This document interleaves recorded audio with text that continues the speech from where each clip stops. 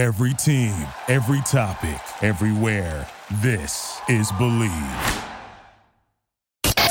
It's time for the Draft Dudes Podcast. What's better than this? Your hosts, the Draft Dudes themselves and co-founders of the Draft Network, Kyle Krabs and Joe Marino. Guys being dudes On the Draft Dudes Podcast. And it starts now.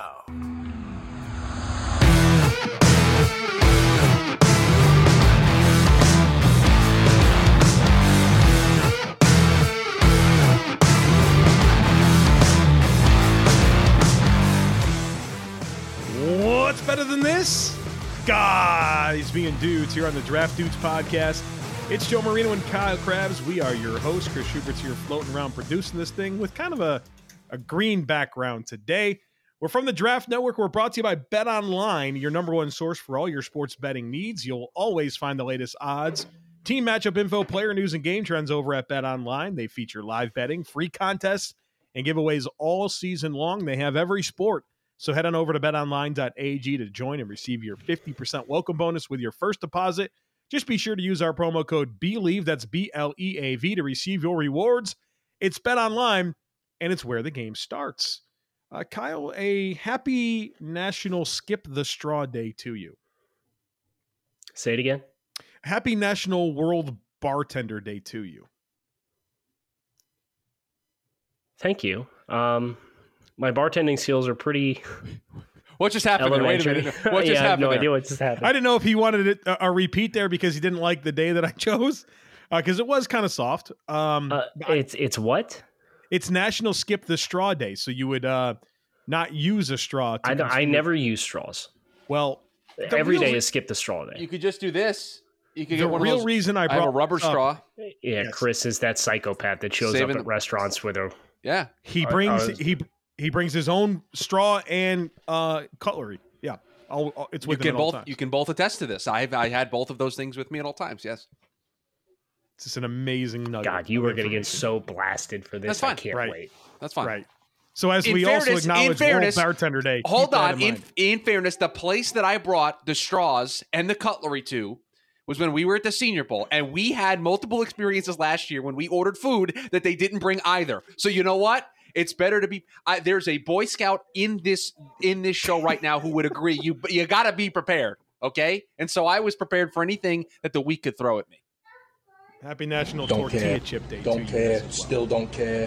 I don't care. Joe, that was for Chris, not for you. I just Yeah, I want know. to Yeah, make sure that's abundantly clear here. got that down. Takes on takes. Takes on takes, two truths and a lie. Lots of stuff to get into. I'm very excited about my two truths and a lie subject for today's show. Y'all are going to be so mad at mine. That's lovely. Can't wait. It's, Oh, good. It's high integrity. It's the integrity of the game is intact. Okay. But you guys are going to be pissed. Okay, All right, we'll lovely. find out. Real quick, though, also, I want to just go publicly on record here and state that I don't care about Aaron Rodgers' darkness retreat. I mean, I'm seeing tweets from Don't Adam care. Schefter that Don't describes care. the Still room, don't care. how many square I feet, don't what was in care. the room. Like, who cares? No light, a meditation mat. Yep, I've A seen, Hobbit-style underground room. Like, I could Did have my went my work. whole life without that information. I did my workout this morning and opened Instagram when I was on the cardio for the cool down, and the first 5 posts on my timeline were all breaking news. Aaron Rodgers, like Puxatawny Phil, emerges from his hole. Everybody knew he was going to return from the darkness retreat, right? Like, that's how it works. You go there and Right, then you come that's back. not like, the what- news. That's not the news part. Right. The news Did it- part was is it- the decision that he made while he was in there, okay? Right, yeah. What'd you decide there, bud? Oh, Puxatawny Aaron. All right. I'm That could ready. be a banging T-shirt. It's probably the already shirt. been made, right? I bet it Well, has. I got to tell you, if I'm a Green Bay fan and he comes back, I'm making that shirt.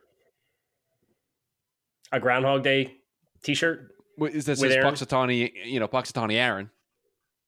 Yeah, I'm doing that. You know, Puxatawny is the name of the city. So, I don't know. I just wanted I to don't say know. that. whatever. All right. Let's do two truths and a lie. I don't want anyone to yell at us for sidebarring for too long at the beginning. I mean, at least it's football related. It's only 4 minutes. I mean, that's 40% of like our maximum BS time at the top of a show. And I feel like that was we're doing well. That was a Freudian slip by you. You said, let's do two truths and a lie. You obviously meant takes on takes. Oh, yeah, whatever. on Okay. Takes on takes. Of course he did. This first take from Nate Carter. Take, considering the Seahawks and Lions both currently have QBs that are likely not long-term answers, and both have 2 first-round picks, and very likely to not be picking this high again anytime soon. If QBs fall to 5 and 6, both should go QB of the future. I feel that way about Seattle. I don't feel that way about Detroit. And Joe, I don't like putting... What a good take. I don't like putting Jared Goff in the same bucket as Geno Smith. Geno Smith are both players, but Jared Goff's body of work is a scheme-specific starter. But now he's kind of done it in more than one kind of system. Mm-hmm. Right? Yeah. I think by the time Geno Smith would build a resume to be comparable moving forward to Jared Goff, to where Jared Goff is right now, he'd be at the end of his career. I don't see any reason why Jared Goff can't be a Kirk Cousins level starter for a team that's consistently in a competitive window for the next 5-6 years. Now, he's not under contract for the next 5-6 years, so if you want to have that conversation, you can. But I generally fall in line with you, Joe. I think there's a bigger body of work that we should be more comfortable with Jared Goff to get the next 3-4 years as compared to Geno with such a small sample size. Speaking of Jared Goff and quarterbacks, this next take from Adam. Take, quarterback purgatory is a term that is only indicative of a bad GM and not a QB who doesn't have what it takes. If your team always fails in big moments, then it's a GM's job to identify moving a good quarterback who is a bad fit or to fix the roster to accommodate the QB flaws. Commonly referenced QB purgatory candidates have been Kirk Cousins, Alex Smith, Derek Carr, Jimmy G, Jared Goff, Stafford, and Matt Ryan. All of these QBs have had successful seasons but have never sustained them. Some of these QBs were moved for a fresh start, and in the unique case of Stafford and Goff, they were traded away and acquired by both teams for the same reason. I'd like to nominate this for the Teddy. It's got a good chance. It's got a good chance. It's up there. It's just the second take of the show. That's aggressive. I get it, but we reference things like quarterback purgatory quite frequently, right? And I don't think I've ever considered quarterback purgatory in this definition, and there's a decent chance I might steal this. Because we talk quite a bit on how there's like 3 QBs in the league that you could transplant to any team and they'd be successful consistently. So if you have one of the other guys, and I've lived this. I lived this with Ryan Tannehill and watched him go to Tennessee, where he had all the things that we said for 7 years in Miami. Oh, if they just get him this and get him that, it'll be fine. And it never happened. Joe Philbin wanted to drop him back 600 times for his first 4 seasons as a guy who started 1 year in college football at Texas A&M as a former wide receiver. And then he goes to Tennessee. They won 11 games a couple years in a row. They make a run to the AFC Championship game in there. He puts up buco numbers that are like right up there with Patrick Mahomes' for a 20-game stretch. It's a great take. I'm all in on this take. I think there's something to be said for doing the job that you do around these mid quarterbacks, right? Like, is going to make them look better or worse. I think there's an obvious component to that piece of it. But I do think that it's fair to say that, like, you're probably pretty capped out with a quarterback like that. And I never put Matthew Stafford in that's where it lost me a little bit there. Like, Stafford was never QB purgatory for me. So if we take away a few of the names that you take exception to in defining what quarterback purgatory is, does the spirit of the take still hit home for you? I mean, the QB purgatory, like Andy Dalton to me is the face of QB purgatory. But how much of that was just Cincinnati's own problems with being able to take the next step? Well, or did he just happen to play when it was Manning, Roethlisberger, and Brady in the AFC, and it just wasn't going to happen for him? Well, I mean, he had his first, 6 years in Cincinnati. They had pretty good teams. They were awesome. They had good teams. Yeah. And you got to the postseason stretch, and the rubber hit the road, and we didn't win the football game. Some of that's on the rest of the team, and I think there was a consistent theme with Andy that I think is absolutely fair to make him be one of the poster children of quarterback purgatory, because you'd win 11 games every year, and then you get your first playoff game, and you need a play late in the game, and it wasn't me. Right, every time. Right. Take from the Weekly Huddle podcast. In honor of the wrestling references on Tuesday's show, Boy. Cam Smith is the head of the table. Acknowledge him as CB1. I don't expect either of you to get that reference. No idea. Yeah, my No wrestling idea. references stopped in 2003. Yeah, so the current WWE Undisputed Universal Heavyweight Champion of the world is Roman Reigns. how many titles were how many adjectives were on that title? Well, so he has 2 belts. He's the Roman Reigns. Reigns, Reigns, former NFLer. Played. He played at Georgia Tech too, I believe. Played at Georgia Tech, yes. Cousins with we were talking about Chief Peter Maivia being the grandfather of The Rock. Cousins of The Rock, Roman Reigns, the WWE Undisputed Universal Heavyweight Champion of the world. That family's got the best bloodlines on the planet, man. Well, it's funny you say that because his group is referred to as the group he and his cousins is called the Bloodline. So very good, Kyle. Is this is an actor as well? Is he in? He's done some stuff. He has been in one of the Fast movies. Yes, I thought this looks very similar to. Was he in one of the Marvel movies? This is not Dave Bautista, members of Guardians of the Galaxy. No, does he kind of look like him? He's thinking of Aquaman. He's thinking of Aquaman. Aquaman, yeah. Is that what I said? I thought I said Aquaman. You know what? My apologies. Jason Momoa. He's thinking of Jason Momoa. My apologies. He said Marvel. I gave him too much credit. He actually meant DC when he said Marvel. I thought he actually meant... wrong division once again. Check the tape. Yeah. That's not Jason Momoa. No, Joe. I'm looking this Jason Momoa guy up. No, you are correct that they look alike. Oh, they absolutely do. But okay, I don't sidebarring in the middle of the show. It's a good wrestling reference, A+ on the reference. But Cam Smith CB1 is the merit of the take. No, man, I love Cam. I really do. I don't think he's as good as Christian Gonzalez. Maybe also Porter and Devin Witherspoon. So he's really good. You can like them all. But. Yeah, so it's okay to like more than one, right? It's just at the end of the day, you got to pick who goes on the top column, and I don't think Joe and I are either going to pick Cam Smith.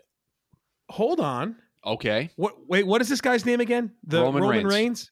Yeah. His native of Pensacola, Florida, a town we frequent quite often. Oftentimes flying to Pensacola. Yeah. Almost every year for the senior. Chris, correct me if I'm wrong, but isn't The Rock's daughter now wrestling as well? Correct. Yes, in NXT. It's the most athletic family on the planet. It's correct. Yes. This is incredible. Wow.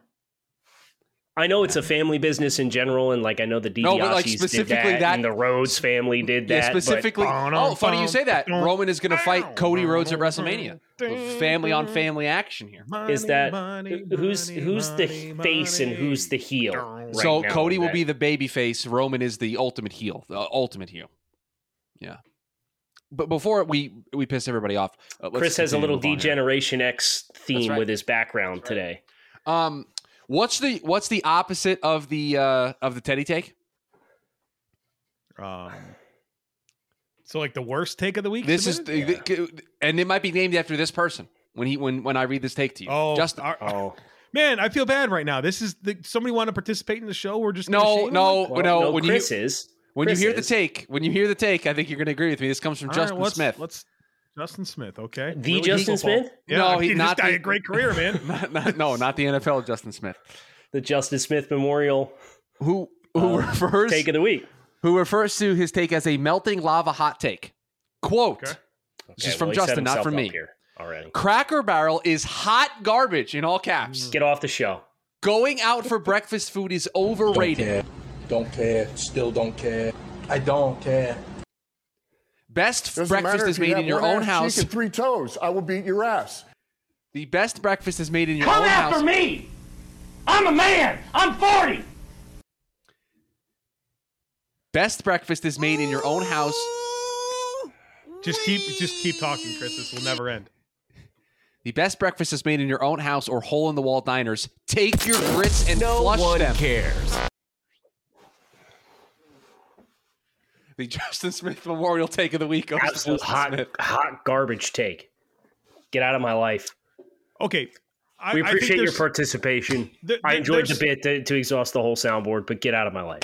There's some merit to what he's saying. No, Joe. Excuse me? Joe. No, hear me out. Breakfast food is probably the least like. You're not going to go out and be like, "Oh my God, the breakfast Shady food. Maple." I've been to the Shady Maple. You could park your horse there. Yeah. Okay. I still have a hard time. Joe, there you go. Going to take a time out. There you go. I'm going to use one here. It's over for you. If you can park a horse there, it's infinitely better than anything else you could have. Oh wait, that's a qualifier for a great eatery? Yeah. Is if you could park your horse? I'm going to tell you, Joe, I dare you to do that outside your house. Your HOA will be on your ass in 5 minutes. You got to get to wherever the hell in Pennsylvania Kyle's from, man. There's some stuff going on. Some stuff going on out there. What are you doing next week? Come up. Okay, I'll be there. Shady Maple, baby. This take from the Wild 5. Take. If a player meets the following: 1, they've played 2 seasons with the team. 2, they sign a 3 or more year new contract with the same team. Then that team gets 10% cap relief on the contract. Rewards teams for good drafting, but doesn't completely destroy the cap. Why? Yeah, that's exactly the question in my head is like, why? Your reward for good drafting is by having the good players. Good players, right? Like that is the reward. Right, yeah, the reward is you picked a good player. And the NFLPA would hate this.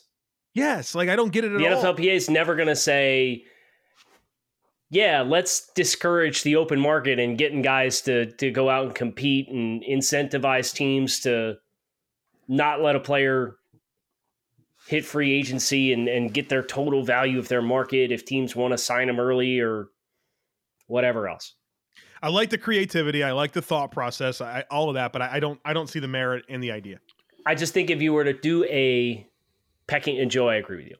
If you were to do a pecking order of things that you wanted to change about dynamics of the salary cap as it currently exists in the collective bargaining agreement, giving the teams more ways to get more cap space, I don't think is the avenue that I personally would advocate for.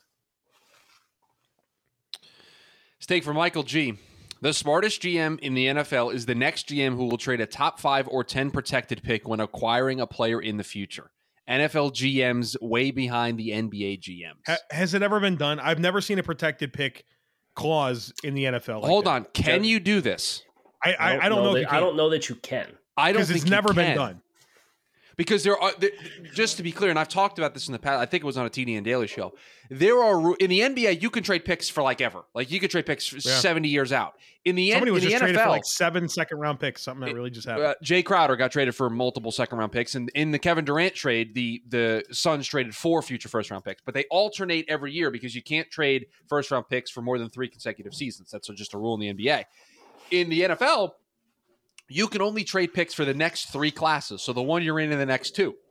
So there's already limitations on what you can do. Because the question I asked was, could a Kevin Durant style trade ever happen in the NFL? And the answer was no, because no team is ever going to be able to give up that many draft picks, and like there's never going to be that high profile of a player. Like if you try to trade for Patrick Mahomes, you can't get a proper value for him. So you can kind of get close, and shout out to NFL Reddit for this. Popped on, Googled, my good friend Google. And the question was, is it possible to put protections on an NFL draft selection? And mag bunch of numbers was the comment that popped up. And I would have to fact check this, but what fun is doing that while we're recording the show live? He referenced the Alex Smith trade from the San Francisco 49ers to the Kansas City Chiefs that was traded for a 3rd-round pick that would turn into a 2nd-round pick if the Chiefs won more than 8 games. So the conditional pick was tied to the wins of the team that was receiving the player.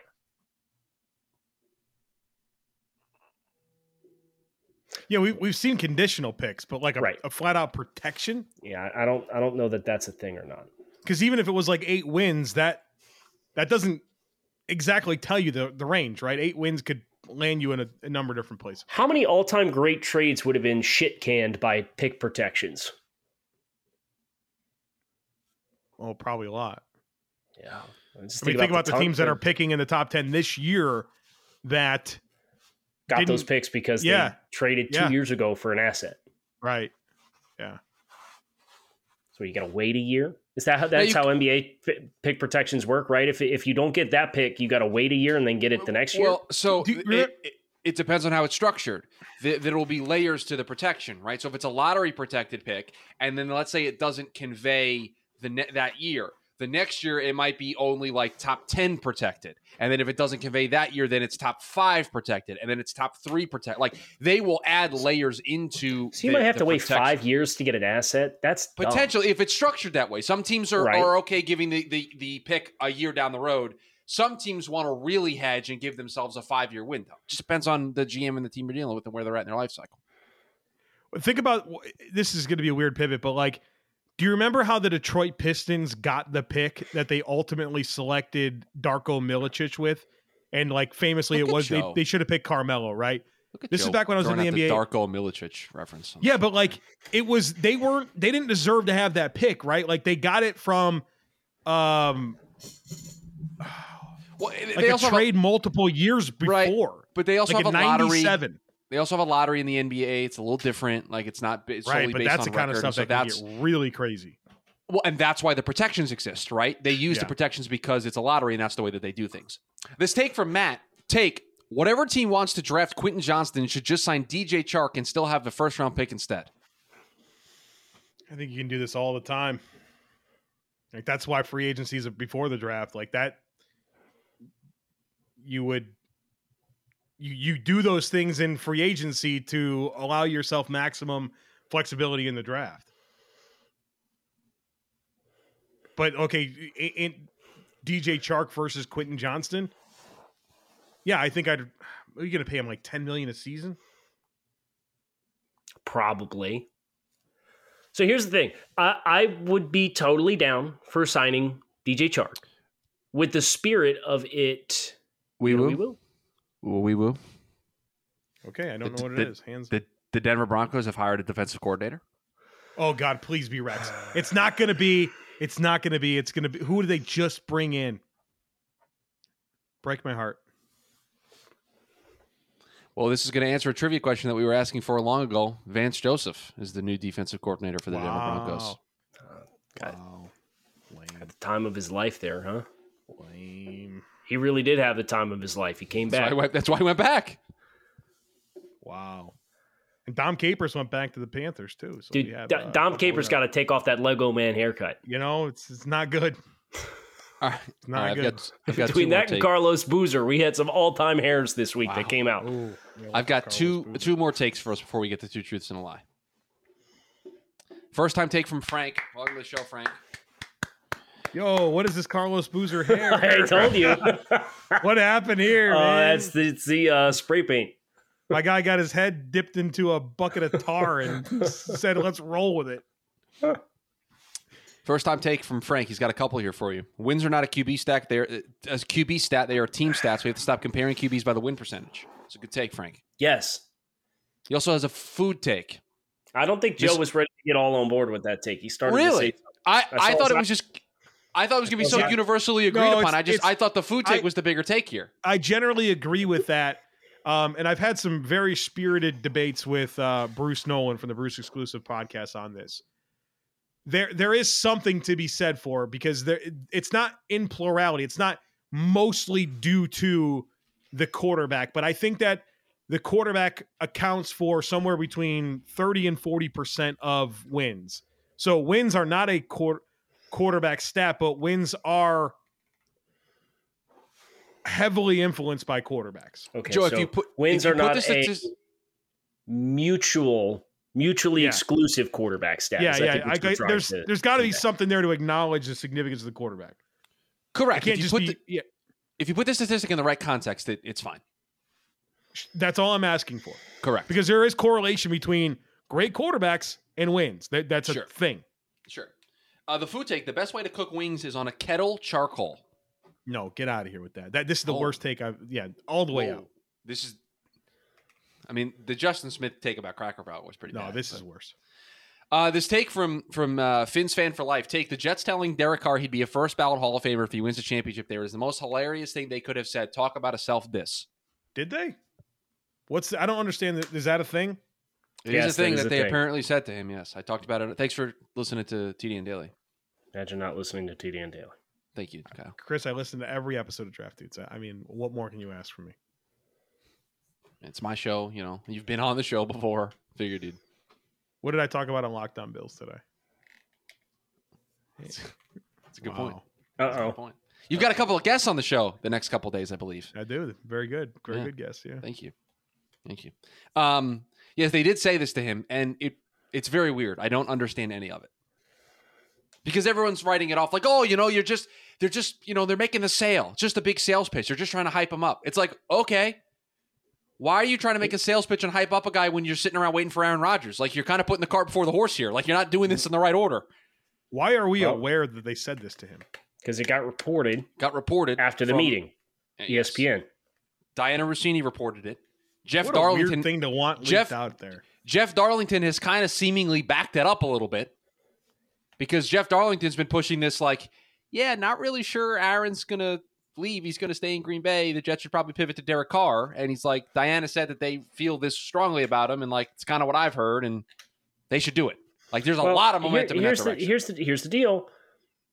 If you're the Jets, you could say that to any quarterback you're trying to court because the context of that quote is we've gone over how many weeks ago that was it that we did on Two Truths and a Lie? We did Jets all-time passing. Yes, I did it to start the year. Right, yes, right. It's not great. So we did it in the last 8 weeks. We talked about how many quarterbacks in Jets history have winning records, have over X number of touchdowns, have over X number of passing yards. And doing it in New York, where they have kind of been in a 15-year stretch slump. And don't have historical successful quarterbacks. If you are a quarterback that goes into that situation and takes them to the Super Bowl, that's the sales pitch, and it's a great pitch because it's more about what we have been versus what we are and could be. Sure, I don't have a problem with them saying that to Derek. The two problems I have with it are clearly, if you say it, you believe that Derek Carr can take you over the top, right? You don't say it unless you believe it. You also don't sign him unless you believe it. I don't have a problem with that. Right. I agree. Sure, but if you say it to him and you believe it, then clearly you don't think there's this massive Grand Canyon-sized hole between Aaron Rodgers and Derek Carr. If you think Derek Carr could be a Hall of Fame quarterback if he wins a championship in New York, then you think Derek Carr's pretty darn good. So Aaron Rodgers is a better quarterback than Derek Carr, but Derek Carr's the better quarterback to commit to. So, Joe, I agree with you. That's not the point I'm making. I'm looking at this from the position of Joe Douglas and Robert Saleh, who are sitting in that meeting. By saying that to Derek Carr, you are admitting that you think Derek Carr is a very good quarterback. Because if you think the guy, if he wins a championship, could be a Hall of Famer, like you think the guy's pretty good. Well, if you think the guy's going to be a Hall of Famer, we know Aaron Rodgers is going to be a Hall of Famer. So the gap that exists there isn't as big as everybody else is making it out to be. You internally don't think the gap's that big. So if that's the case, why wait? Hall of Fame quarterback, that's a huge plateau, but even within the Hall of Fame, they're not all the same. Tom Brady's going to be a Hall of Famer just like Jim Kelly. Okay, who's the better quarterback? But Joe, this ties into your point. If you feel that both guys can take you over the top and you think both guys can be Hall of Fame quarterbacks, why put yourself through the idea of needing to wait? Right, we agree. Because it's not up to them. It's up to Derek. Derek has to make that decision in the same timeline, so I would be doing my due diligence on all of them. But you don't think if they put an offer in front of Derek that Derek wouldn't sign it? That's the other thing too. Like they said this and then they're like, yeah, we'll catch up. If I'm Derek Carr, I think that playing for the New York Jets because of their roster is one thing, but then there's the whole dynamic of playing in New York and how different that is than where he's been in the past and all those dynamics play into it. Sure, yeah, all of that matters. We heard how good the meetings with New Orleans went. I just think it's very weird for the Jets to put on what feels like, by saying that, a full court press for a guy that they were not ready to make an offer to. That's the problem I have with it. It just feels weird. Two truths and a lie time? Remind everybody of our sorry ass standings. Yes, it's 1-11. I'm thinking it's Joe in first place. It's Joe in first place at 1-3. Kyle and I are both 0-4. This is it. This is for the month. Winner, and everybody's alive. This was not the case in January. This was not the case at the end of 2022. So a lot on the line here today on the show. Joe, the floor is yours, my friend. For the first time ever, somebody other than Kyle is dictating the way that this segment goes. Order of operations here will be: I'd like to go first. Okay. Can I then choose after? Yes, I think it's. No, you have to choose. You have to choose the order now. I do think it's very interesting to take the ball here with the lead. I think you'd like to go last to know what you need, but that's fine. We want the ball, we're going to score. No, yeah. I'm going first. Kyle second, Chris third. Okay. Here are Kyle, my. I just very quickly, Kyle. It is in our best interest to work together here. Currently, it is currently yes. Okay, just want to make that clear. All right. My stuff has to do with positional spending. Last year, the 2022 season amongst the NFL. 3 statements here. One of them is a lie. 2 of them are true. Statement number 1. Among teams in the AFC East, the New England Patriots had the most cap space committed to offensive players. Number 2. And this is the first part of this statement is true. 11 teams had more cap dollars committed to defensive players than offensive players in 2022. This is the part where you need to determine if it's true or not. 8 of those 11 went to the playoffs. Ooh. Okay. You need me to repeat that, or are you guys good? Just give me the third one first, because I got a pretty good idea of where I'm going right now. Number 3. The Pittsburgh Steelers had the most cap dollars committed to defensive players in the NFL in 2022. Kyle, I strongly believe that number 1 is true. Why? I'm not inclined to disagree with you, but I would love to hear your thought process here. Spent a gajillion dollars on the 2 tight ends. Gajillion. Gajillion? Relatively to the position, right? A lot of money. Okay. 3 guys on that offensive line are on big contracts, are they not? It was Isaiah Wynn was in the last year of his rookie deal. Right. Trent Brown. Okay, that's a big money contract. And David Andrews was modest dollar amount. Joe, is this cash or cap? Cap space committed to... Cap space committed. Yeah. Okay. It's not the Jets. They have their 2 running backs or 2 younger players on their rookie contracts, none of which were drafted in the first round. Okay. Their quarterback is Zach Wilson. Their offensive line was Mekhi Becton. They signed Trent Brown. They signed Dwayne Brown off the street in the summertime. Max Mitchell was starting at one point for them. Elijah Vera Tucker is a younger player. Their receiving core outside of Corey Davis, Braxton Berrios isn't making a ton. Elijah Moore's a young player. Garrett Wilson's a young player. They spent money on the 2 tight ends, but it's not a lot. So the Jets I'm ruling out. For the Dolphins, it would just be, Waddle's a young... They were like a top 5 team in the NFL in wide receiver cap spending.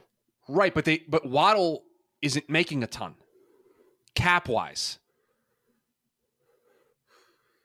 They also signed 2 big money free agents in Connor Williams and Teron Armstead. That's a great point. Now they're dirt cheap at quarterback. They're dirt cheap at running back. And they spent more than they should have, and they Mike Gesicki on the franchise tag at tight end. That's $12 million right there.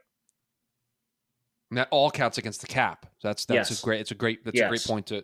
So then the Bills, dirt cheap at running back. Yes. Other than Stephon Diggs, are they spending a ton at the wide receiver position? Gabe Davis, a 5th-round pick in Khalil Shakir. They brought Cole Beasley back. John Brown was on the practice squad, I believe. That was elevated. Isaiah McKenzie. I'd be inclined to say no. Knox. Oh, Dawson Knox got a deal, though. He did get a new contract. We're spending a lot of time on this first. How much did they spend on Roger Saffold? Joe, How much did they spend on Roger Saffold? Do you mind sharing Like that? one year, either It's 7 like 5 or million, 6. Okay. Wow, something like that. I didn't think he was going to give us that information like that. It was a bait. That's fine. Why It not?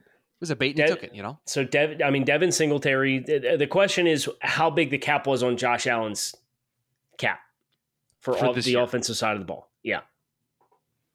I'm inclined to think that this is true. I really am. That the Patriots were number one. I of the AFC East teams. I tend to agree with this. Okay. Joe, can you repeat the other 2 takes? I'm sorry. Yeah. Number 2, 11 teams. This is the true part. 11 teams had more cap dollars committed to defensive players than offensive players in 2022. 8 of those 11 went to the playoffs. That's more than 50% of the playoff field. That's incredible. Right. The third statement. The Pittsburgh Steelers had the most cap dollars committed to defensive players in the NFL in 2022. Okay. Chris, you wanted to do the second one? I wanted to do the thing. Okay. I am of the belief that the New York Giants had more money allocated to defense than they did offense.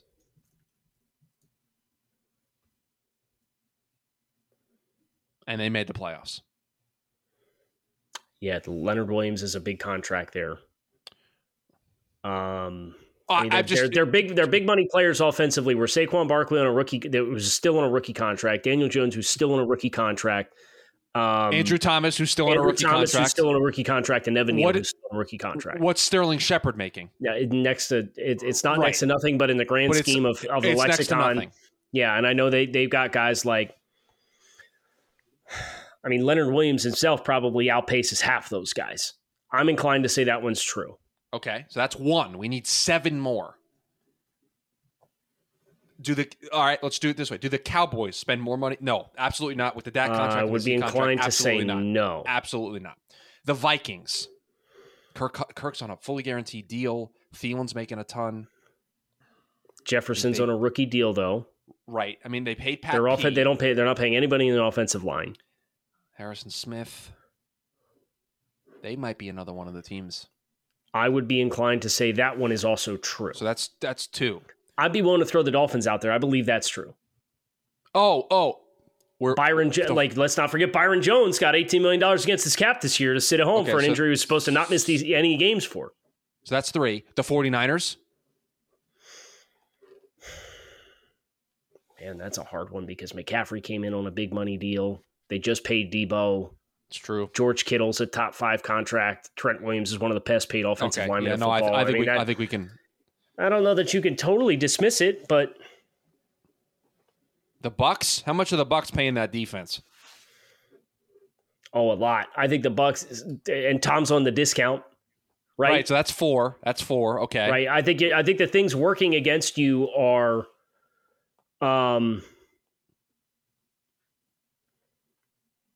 Chris Godwin got a new deal.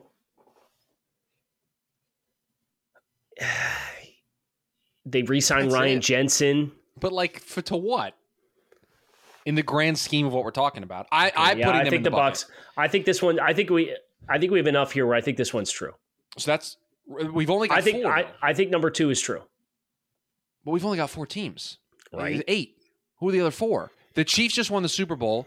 They had the most. We talked about all their rookie snaps on defense. All of them. Mm-hmm.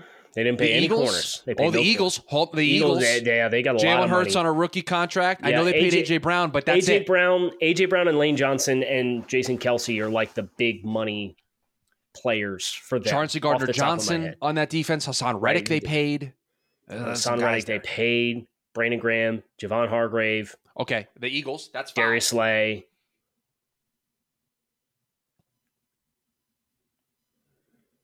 The Jags spent a ton of money in free agency. Was it on offense or defense? Mainly offense. Evan Ingram, Christian Kirk. It's probably not them. The Chargers. Got more money invested in the defense. Derwin James just got a new deal.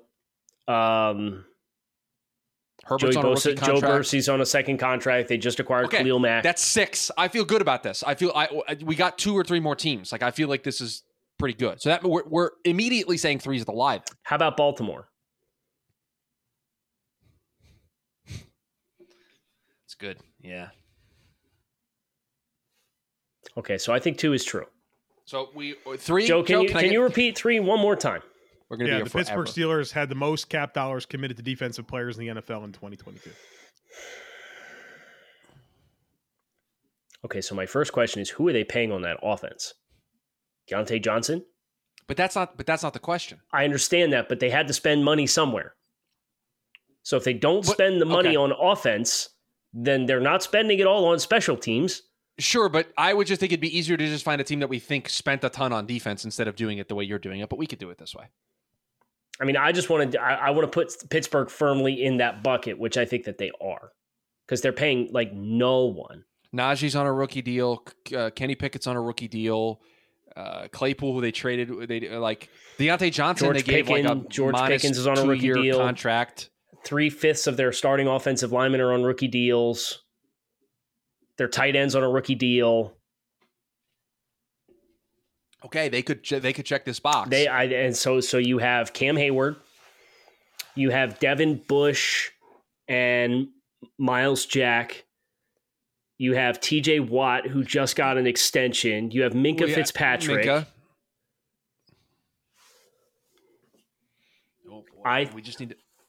Okay, we can't. All 3 can't be true, Kyle. That's not the way the game works. I understand. Well, it's happened before on the show. So, Joe, can you confirm one of these is a false statement? One of these is absolutely wrong. Yes. Maybe it's statement 1. Well, I'm sitting here doing the math, and I'm like, man, Miami spent a lot on tight end. They spent a lot on their offensive line. They spent a lot at wide receiver. I'm inclined to – I have enough doubt there that I'm leaning towards number 1 being the lie. You want to do it? I think it's 1 or 3. I think we firmly think 2 is truthful. 1's the lie. All right, 1's the lie. Lock it in. You gotta. I'm gonna stick with my friend here. Ride or die. Now we're 0-8 combined to start the year. So we're not really good at this. Well, no, we're not 0-8 to start the year. I won February. Speak for yourself. All right. I meant for the month, but fine. 1 is locked in from both of you. Yes. All right. So let's find out. What was the one you guys both eliminated 2, right? Eliminated 2 right away. Yes. Yep. So 8 of the 11 teams that paid for more on defense and offense made the playoffs. Good job. That's true. The teams, though, the Seahawks, the Eagles, 49ers, Dolphins, Bills, Chargers, Jaguars, and Bengals. Those are your 8 teams. Oh, we got lucky. We got lucky. You guys were a little off on. But I will tell you, but a couple of those teams we never even thought to. No, you never. I don't think you got to some of them. So if we got to them, we probably would have thrown them in there as well. But good job. So you got that one correct. Now we're going to find out. 50-50 shot, Kyle. Let's do the thing where we go right to number 1. Okay, I don't like that. Who had the most expensive offense in the AFC East? Who did you guys think it is? I said the take it or the statement is that the Patriots had the most. You said no, it's not the Patriots. Kyle thinks it's the Dolphins. Kyle has convinced me. I have enough. I have enough contracts that I know were there to make a compelling argument. I had the most doubt in that comment, which is why that's what I went with. And Chris thinks it's who? I think it's the Dolphins. Kyle sold me very well on this. Okay, well, I'll tell you this. The Dolphins do not have the most expensive offense in the AFC East. They have the 3rd most expensive at $88.7 million. The Bills have the least expensive offense in the AFC East at $80.3 million. It's over. It's over for us, Kyle. It's over. The most expensive offense in the AFC East belongs to the team that failed to score a touchdown in their final 3 games, the New York Jets, owners of the most expensive offense in the AFC East, $99.7 million. Right below them, the Patriots at $98 million. So you guys got it, but in the weirdest possible way. 99. I thought surely you guys were going to think that that's true because it would be like shade on the Patriots, but it was really just shade on the Jets. $99 million. So congratulations to the Pittsburgh Steelers, who do have the most expensive defense in the NFL. I do want to make one more nugget here, and I wanted to include it somehow, but do you guys have any idea who has the most expensive offense in the NFL? Any idea? I know that we're like way over on top. I'm going to say Dallas. Number 2. Oh, that's a good guess. I'm going to say Denver. That's a good guess, Chris. It's not high up there. It's like maybe 11. Not that great of a guess then, Kyle. Kansas City? Broncos are 13. Kansas City's 3. So you got 2 and 3. So Kyle's got a really good pulse on this. Well, because mine is related to salary cap and stuff as well. Great. So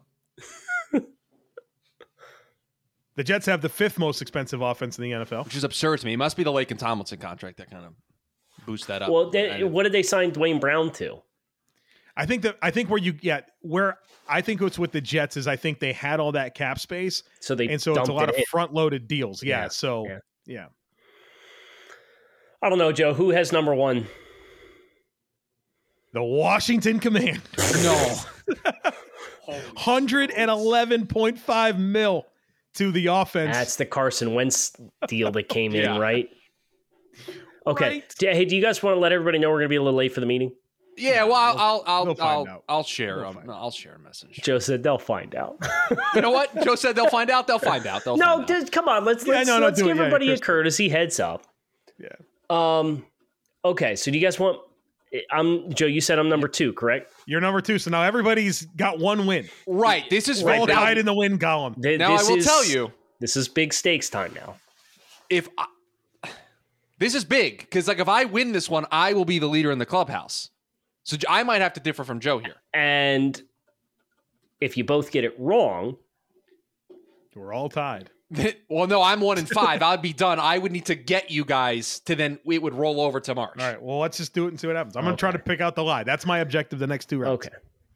So I said mine is related to salary cap, and it is kind of related to the salary cap.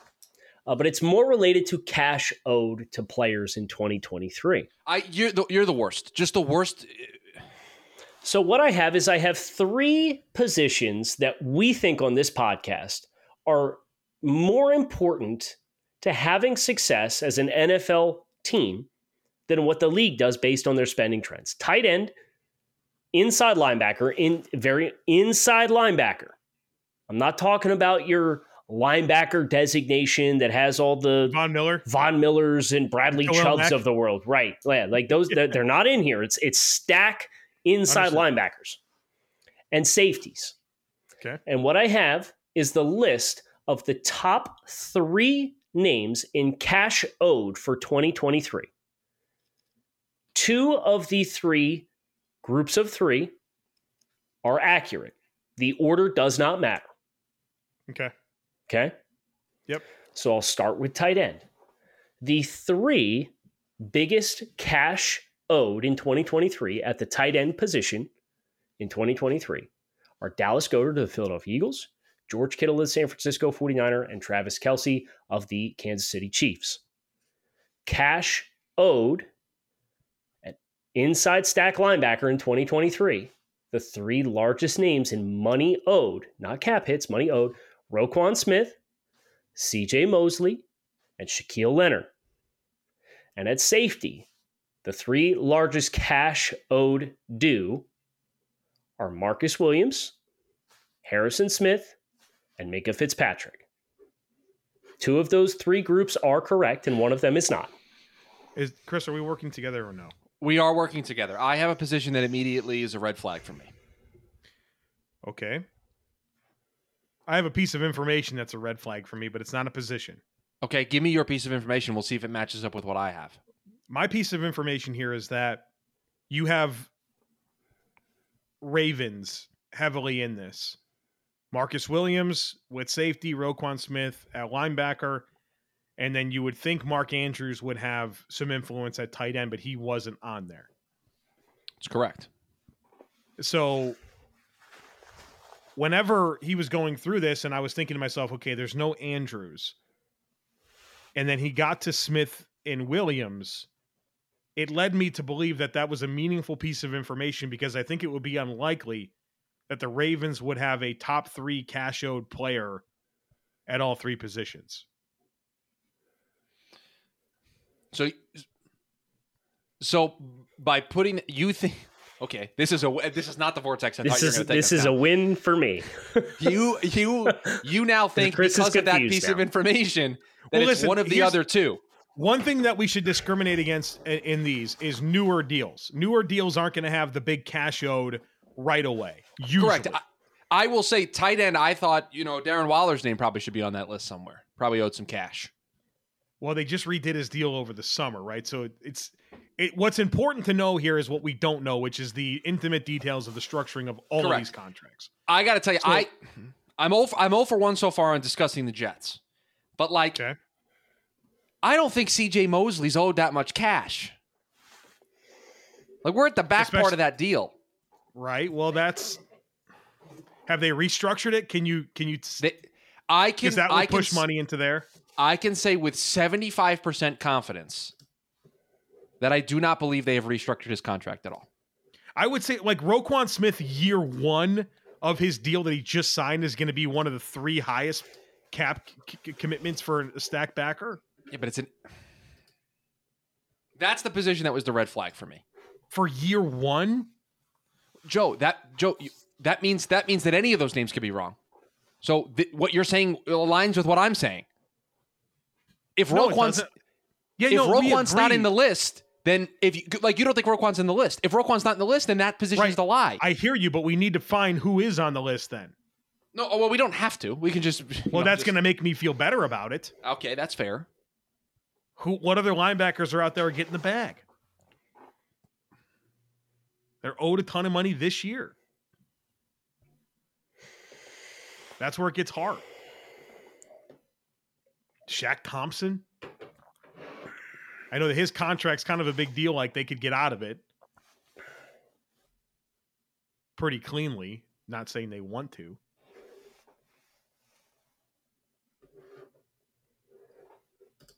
Didn't we just talk about linebacker contracts on this podcast recently?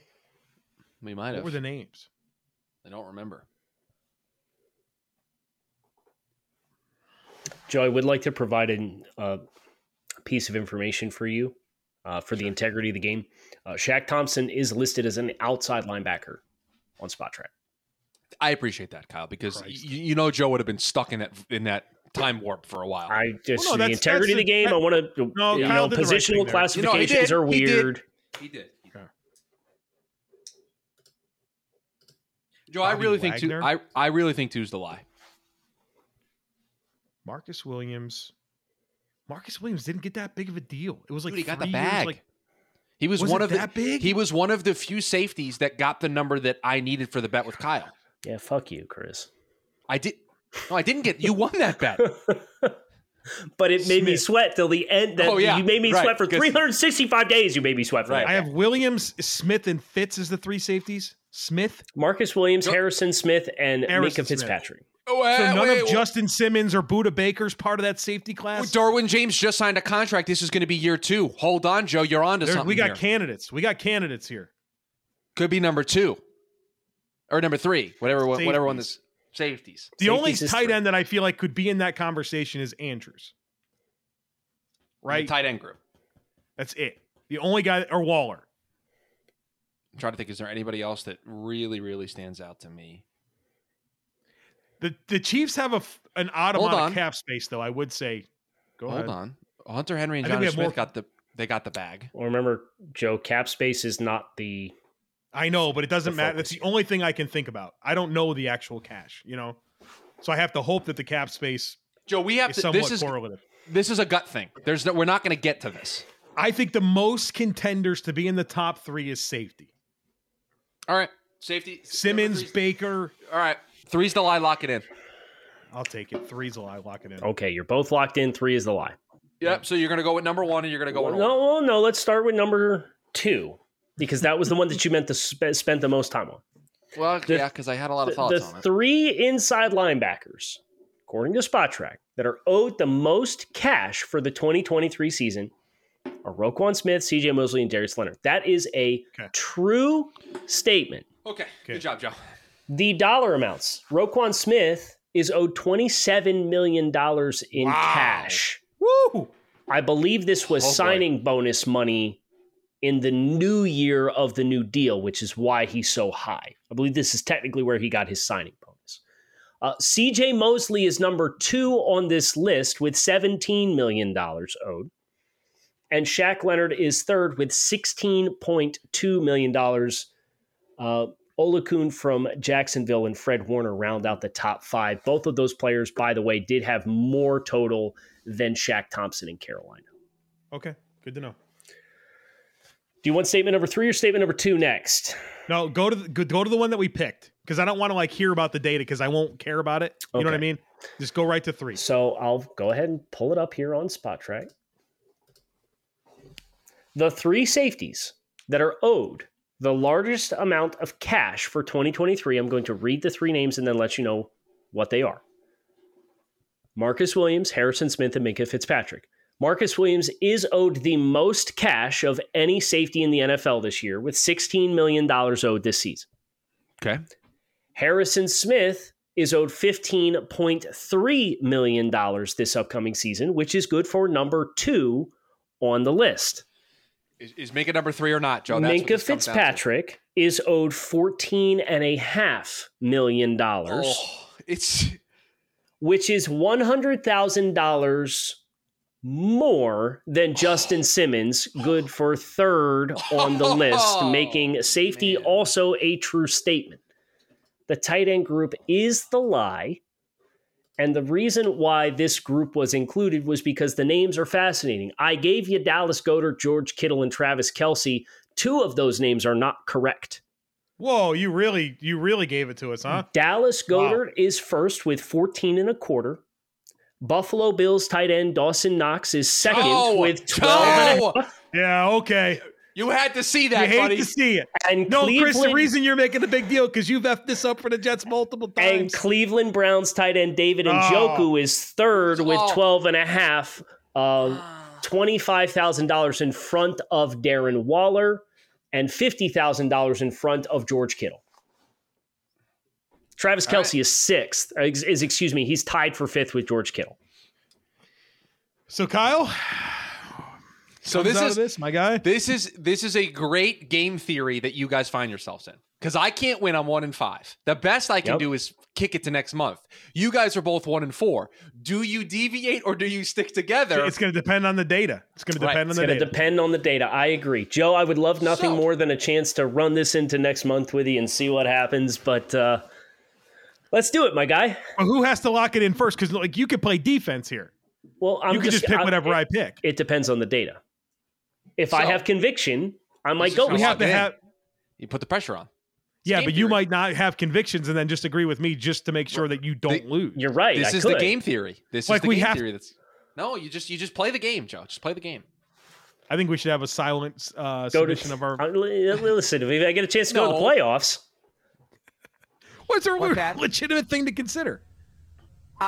Playoffs? All right, Chris, just give us playoffs. The thing. You kidding me? My topic is Football Outsiders just released their aggressiveness index for last season. So I poured through the data and I came up with these 3 topics, these 3 statements, one of which is not accurate. Statement number 1. Of the top 10 coaches in the aggressiveness index, only 4 of them coached in the postseason. Can you define aggressiveness index? What dynamics is that? 4th down? Is that going for 2? Hold on here. Really going to press your feet to the fire here for the data. Okay. All right. Hold on. This is where we're playing for playoffs. We're playing for a championship. So now we're getting into the minutia. But I will tell you what it excludes here because I have the paragraph in front of me. Great. It's just the paragraph that's immediately in front of me.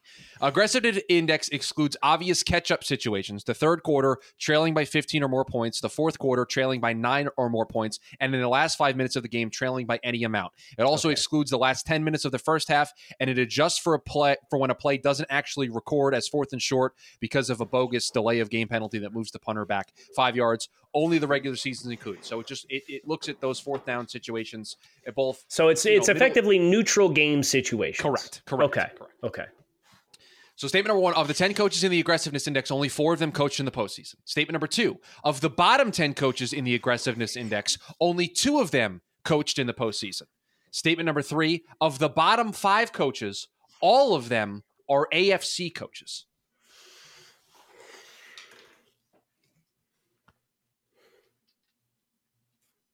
Okay, Joe, where do you want to go here, dude?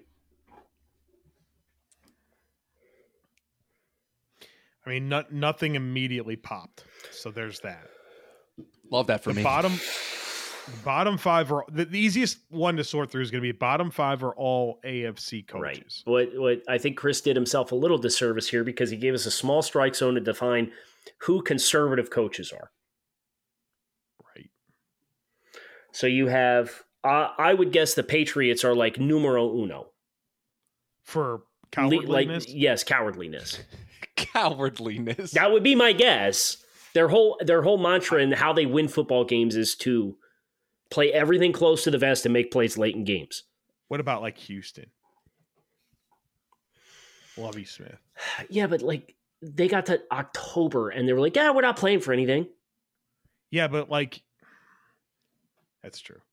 Was it when games were out of hand though? No. It does not include it's neutral game situations. Right, that's what I'm saying. So if they're aggressive when they're getting their ass beat, it doesn't matter. Right. But if they're aggressive because they're 2-10. Hackett. Wasn't Hackett like the all-time bad at this? I know he had some doozies early in the year. Okay. We got to have I don't know how we're going to arrive at a conclusion here. The question is, are there any uber cowardly NFC coaches? Pete Carroll. Conservative game plan. Dable was aggressive. What about Dallas? I have no idea. Dallas is a team that I'll admit to, I didn't watch that much of this past year. How about they don't call him Riverboat Ron for nothing, so we'll assume that they're. I would bet my mortgage payment that Philadelphia, like Nick Sirianni's in the top 3. I would bet a mortgage payment on it. Wait. Okay. So that's the North. That's the East. Eberflus.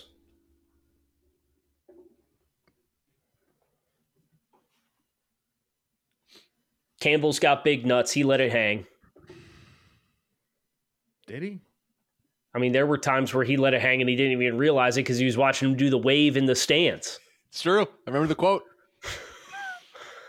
Next thing I know, I look up and they're throwing the Panay. So what the hell's going on here? What, you had Dennis Allen? You got to think he's got to be a pretty cowardly coach, right? Yeah. Seems like he would be. Yes. The Saints this year. Absolutely. Todd Bowles.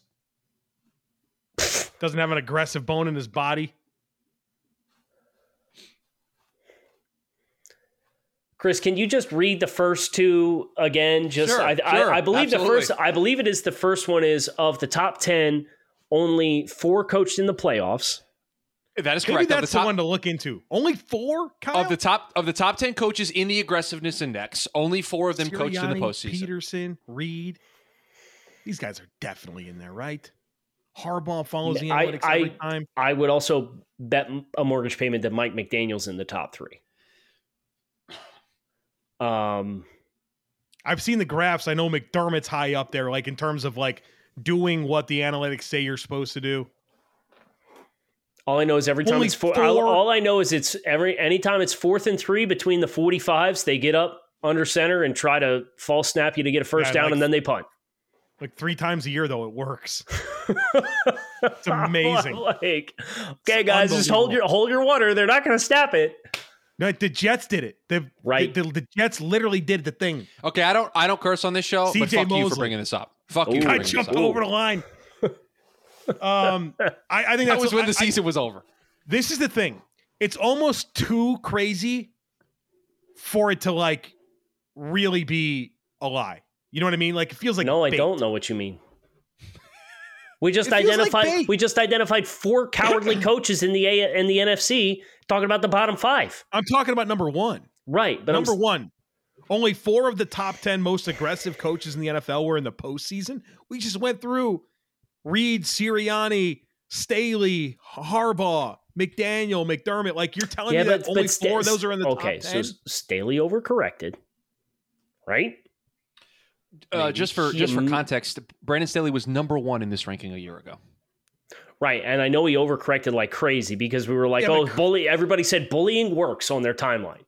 Oh, the Chargers are punting. Bullying works. It's anti-bullying day here. It really is, actually.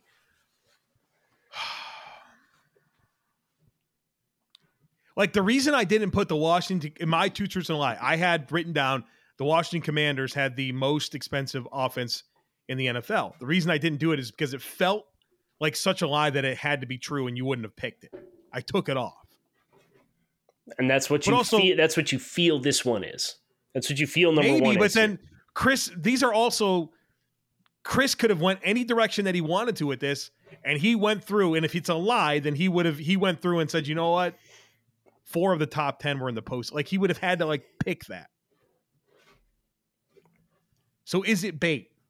I don't feel like Chris has baited us once yet. Which makes me feel like this is not bait. Or now he's trying to get cute and lean into his microphone and like make the face and maybe it is. Listen, I have done everything that I can do. I've read the 3 statements. I've done the research. I've presented it. It's up to you. No, yeah, and it's a good combo of 3. And statement number 2, one more time, please.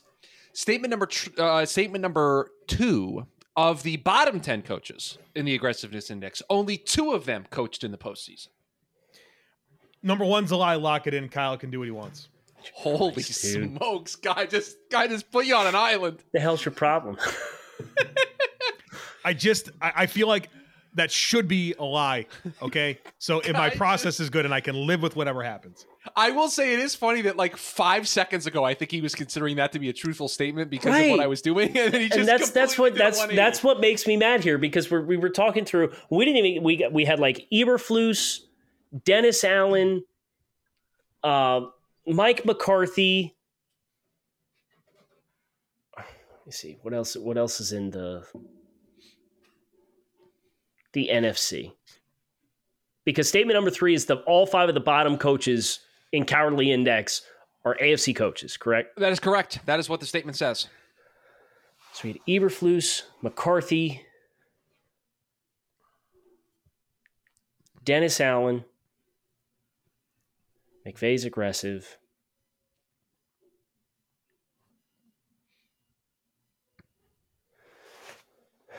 I wish I had more liquor. Pete Carroll. We said Pete Carroll. Yeah. I have a candidate from each of the 5 divisions. Go with it, man. Now he's poking them. I will. No, I couldn't put myself through it anymore. I will. Number 3 is the lie. Okay. Let's go with the one you guys didn't pick first. Christ, of the bottom 10 coaches, of the bottom 10 coaches in the aggressiveness index, only 2 of them coached in the postseason. So let me just count. You got to count now? I got to count to 10 just so I can work down the list. Ron Rivera was 23rd on this list. Okay. Jim Harbaugh was 24th on this list. Okay, so that's 1. Brian Dable was 25th on this list. 2.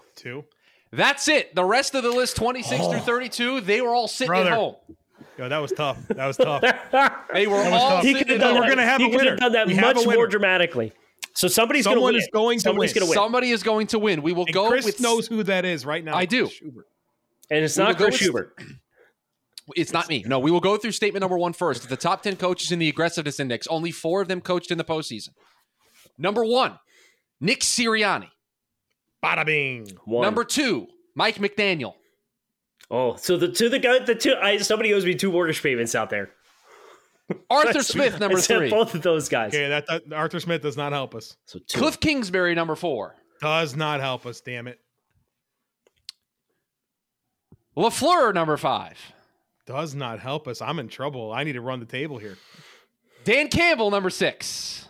No, you don't need to run the table yet, but you're getting close. No. Sean McDermott, number 7. Thank you, Sean. Okay, you need 2 more. Kevin Stefanski, number 8. Does not help me. You need to run the table. Number 10, Kevin O'Connell. That's what about number 9? So number 9. This is going to determine whether or not Joe is in or not. Number 9 in